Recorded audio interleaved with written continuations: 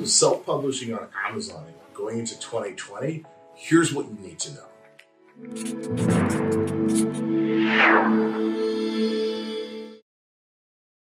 Hey everybody, it's Emeka coming at you from my self-publishing blueprint.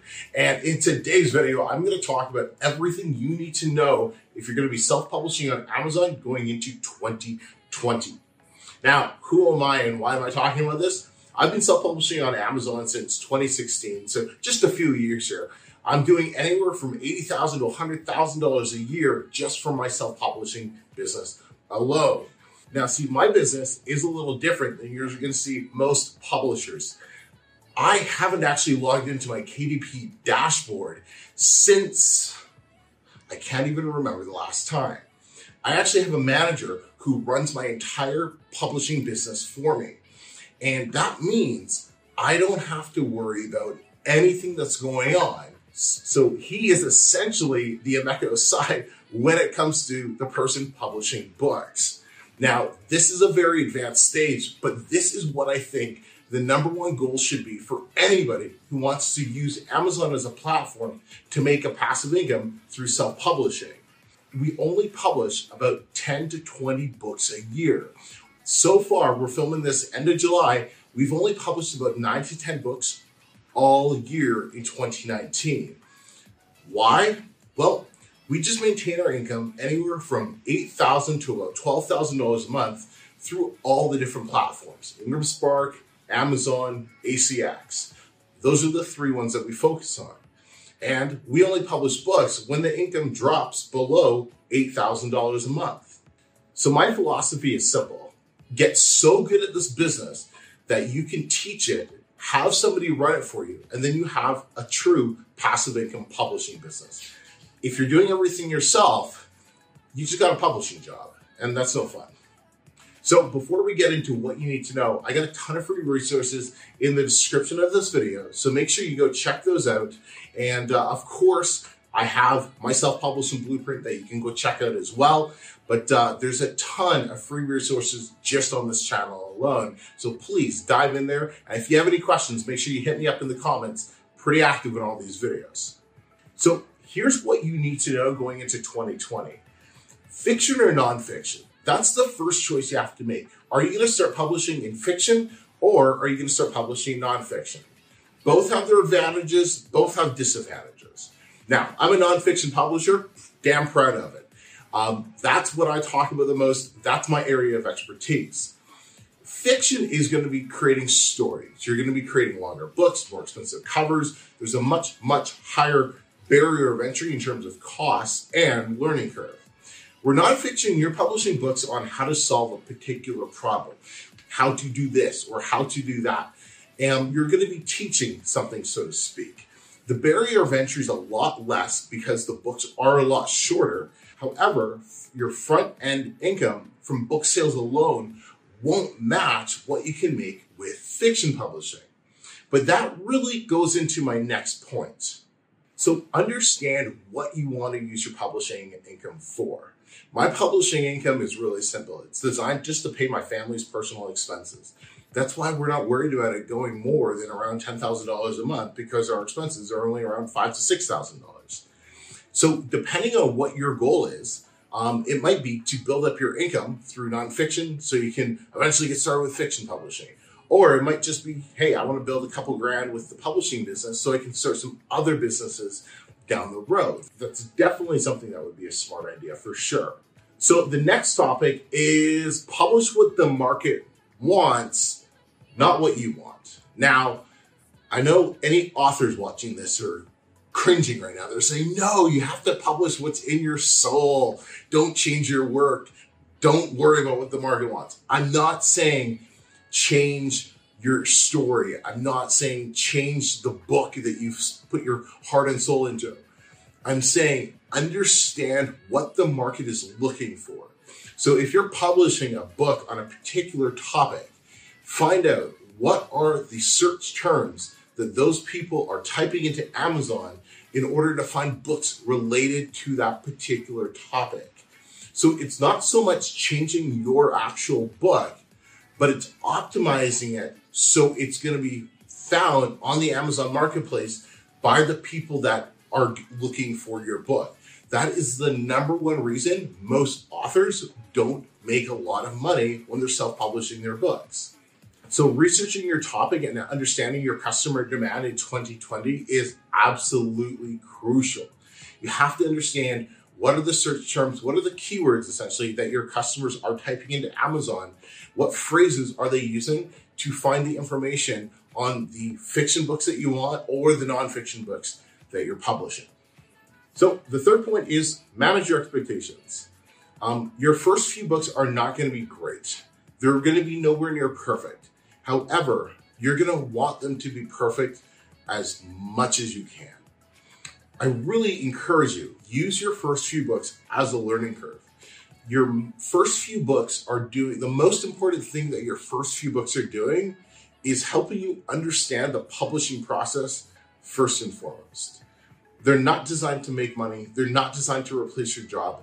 They're designed to teach you how this publishing game works on Amazon. That's it. It could take 3 books, 4 books, 5 books, or 6 books. There's no set number, but that's what you want to be using these first few books for. Learning curve. It's to help you get over the learning curve. And can you make money from your first few books? Absolutely you can. But don't get so stuck up on, hey, my first couple books sucked. If I took my results and looked at my first book, I probably would have quit because that book didn't make money for over a year, right? And I wanted that book to be absolutely perfect. I was doing the thing of bugging all my friends and family to leave a review for it, and I thought it was the greatest thing in the world. When I look back at that book now, and I'll link it up put a picture of it up on the screen, I'm embarrassed of it. It's a horrible book. But you know what? It taught me a lot about the publishing process. Same with my second, same with my third, same with my fourth. And it kept going. And understand this, that you will make money, but it's going to take a bit of money to make that money. This is not a business you're going to get into and it's going to have a zero cost business. I don't really think those exist. I guess you could write the book yourself, but I think writing books is a complete waste of time. I'm in this business to make money as a publisher, not to write books as an author. So it's going to take a bit of money to get going. Save up, do whatever you can. I've done videos on this topic before, but if you have to save every penny, if you have to sell your TV, sell your TV. Do whatever you can to generate some cash flow so you can get these books published. Because all in all, when you're following a course, when you're following somebody who's doing it the right way, you will make money from this business. And if you're not, well, you probably should start reaching out for help. So the next thing that you want to focus on is Amazon, specifically Amazon.com. I get lots of questions. Hey, should I focus on Amazon Mexico? Should I focus on Amazon over in the UK? What about the Canadian Amazon? No, the US market is the biggest market on Amazon. It has the most number of potential buyers. It is the highest in competition, but it also means it's going to have the most buyers. So you have to focus on that platform first. Your chances of making money on that platform are just higher than going to some of the smaller markets. Once you start making money on Amazon.com and you want to get into the German market, the Italian market, the French market, the Mexican market, whatever the case is, then start publishing and targeting those customers if you're creating books for those particular people. But learn how to do everything and start making money with the .com market first. And specifically focus on Amazon.